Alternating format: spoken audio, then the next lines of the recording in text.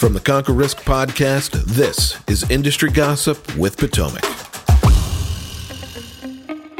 Welcome to Industry Gossip. My name is Manish Kata, coming off a almost record-setting episode on the backs of Kim Kardashian's ass cheeks.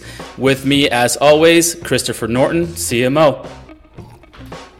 I'm going to leave that one alone. In what promises to be a future acquisition watch segment on this show, investment news is for sale. Again, after bleeding cash all of this year and their owners saying, it's not really paying off. Underrated or overrated? I think this is overrated, and in a lot of ways. I mean, they bought it for, $27 million in 2018, and with their own valuation, it's down to like $12 million or something like that. They're citing a decline in digital advertising. Like, no shit. People have realized for years that you don't need to advertise with publications. I feel bad for them in a lot of ways because there's a lot of talent there. We've interacted with different journalists from these publications, and there's some really talented folks. However, the business model is really flawed.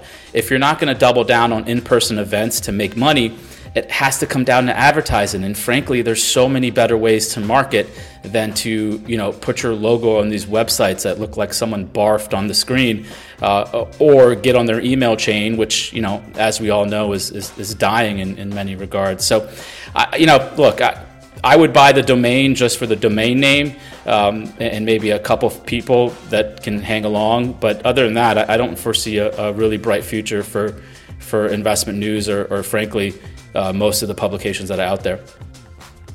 I will make no other comment other than their YouTube channel has less views than this fake news show. Why are you calling it fake? Because we didn't air the real news we got sent.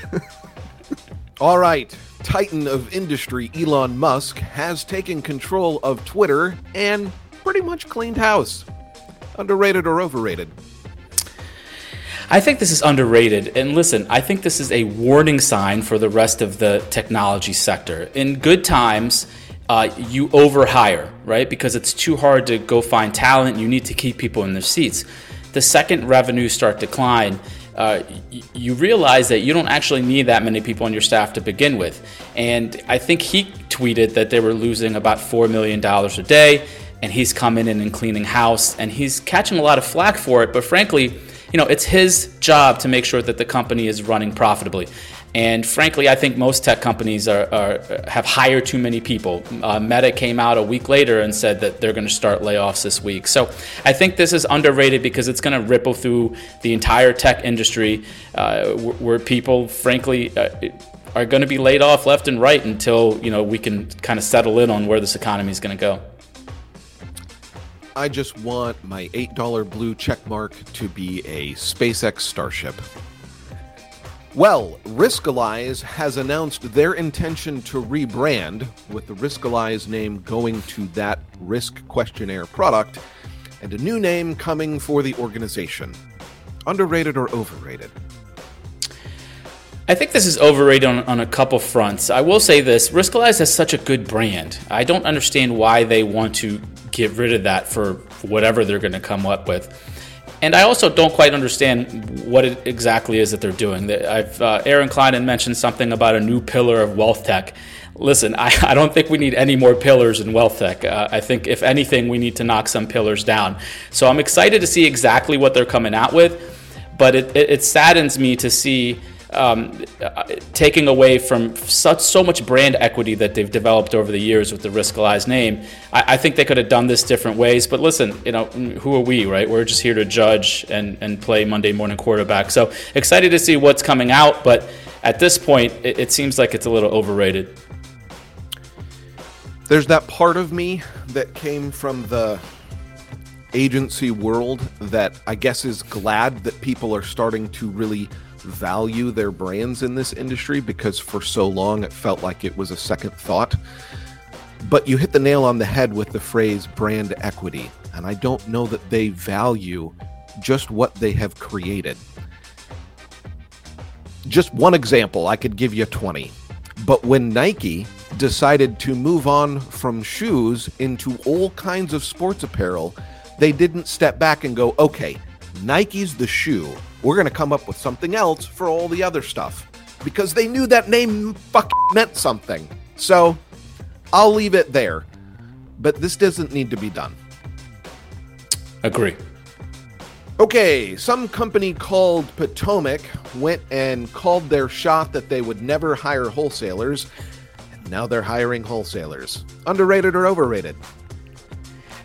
This is underrated news, and I think it's an admission here, right? We had the CMO of our firm write an article in a publication that basically said that wholesalers suck and we never will need them again. And here we are, face in hand, ready to hire a whole new sales staff. And I think we've learned an important lesson, and I think this is something for everyone on social media to really pay attention to.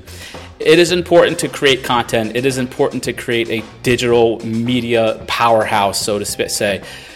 However, that's not the only way that you're going to actually go out there and market and gain clients. I think what we underestimated is the power of going out and having meals with people, shaking hands, traveling, meeting clients face to face.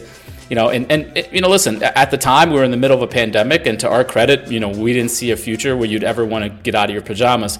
But we were wrong, and we have to go out there and put boots on the ground. So I think for our advisors who are also running their business, don't get caught up in the same mistakes and situations that we did, where you rely so much on a digital footprint that you forgot what it takes to be human.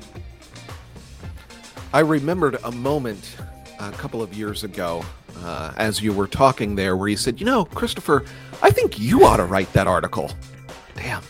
Well played. I have no idea what you're talking about. Okay. Original captain of industry beards, Bob Veris, has called out investment advisors, luminaries, and frankly, the wider award industry in financial services for kind of being bullshit. Because even though they're free, there's a 5-figure enterprise built around advertising these things when you win. So, underrated or overrated? I think this is overrated, and it's getting kind of childish at this point, because technically, this is what these publications are kind of, the soapbox they're standing on. Technically, you get nominated for an award. In many cases, you can self-nominate. Then you get the award. Then, after all that, is when you get the promotional packages. So, in their minds, you're not paying for the award. You're paying for the promotional package after you receive the award. Now, listen, if you win an award 2 straight years and never give them any money, the chances are that you're probably not going to get nominated again. I just think people should just admit where the line between sales and editorial comes in. It's okay to run these type of award shows or award lists, but just admit that it is what it is. Don't come out here and stand on your integrity as a journalist or as an editor when you're kind of just like dancing around the subject on what this really is.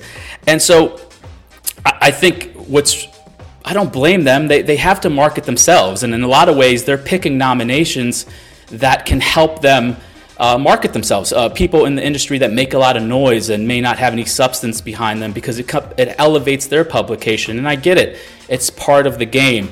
But just admit it rather than skirting around the fact that you're leaning towards more sales than you are editorial at this point. So, I agree with Bob in many ways that these awards are all bullshit.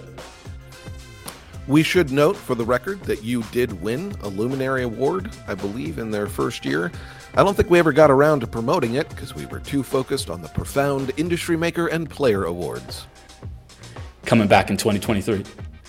All right, last one for this outing.